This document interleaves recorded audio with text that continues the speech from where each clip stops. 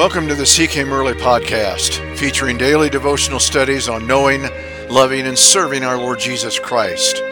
Each weekly program is from the book of that same title. I'm Pastor Watson, author of the book, pastor of Grace Bible Church in Meeker, Colorado, and director of Sola Scriptura Publications. This episode is on the parable of the laborers in the vineyard in Matthew 20, verses 1 through 16. I'd encourage you to read that as we continue. We address another parable today that has sparked some debate.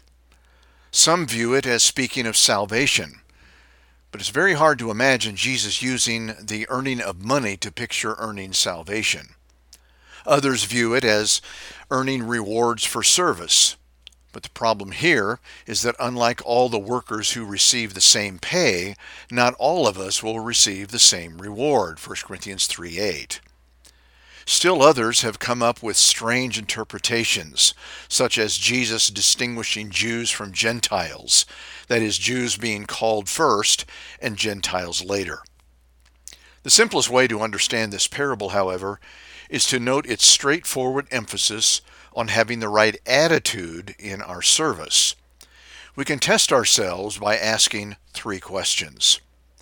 Question number one is, what is my virtue in service?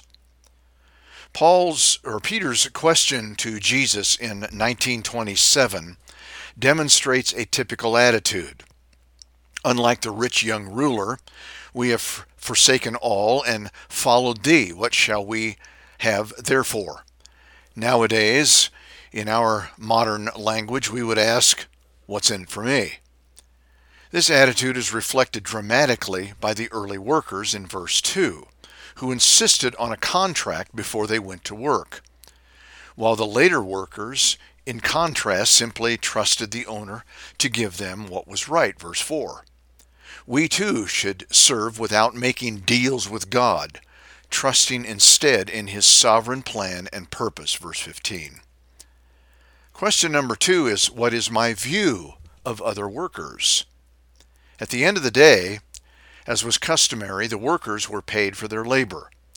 The early workers watched as the later ones were paid a full day's wage for only part-time work, undoubtedly thinking this meant they would receive even more because they actually worked a full day. Much to their shock, however, they received the contracted wages. They voiced their discontent by bragging on how hard they had worked and belittling what the others had done.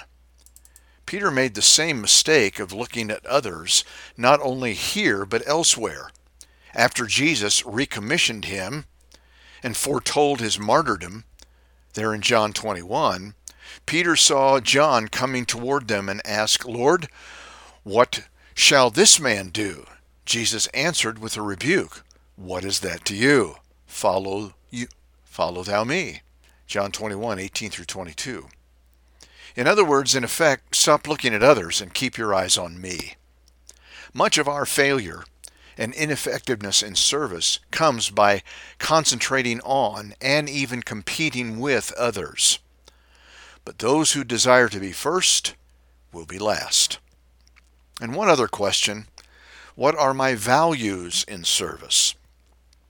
As we have noted, Jesus mentioned money often in his parables, and here it tests motive.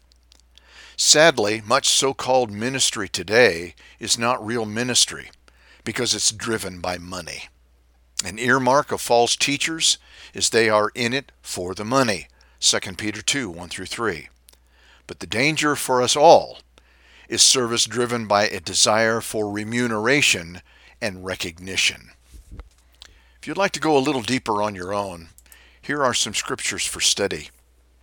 How do the following verses encourage us in our service? Ephesians 6:8 and Hebrews 6:10. Our next episode is on the parable of the unprofitable servant in Luke 17, 7 through 10. May God richly bless you, my dear Christian friend. I pray that you will continue each day to seek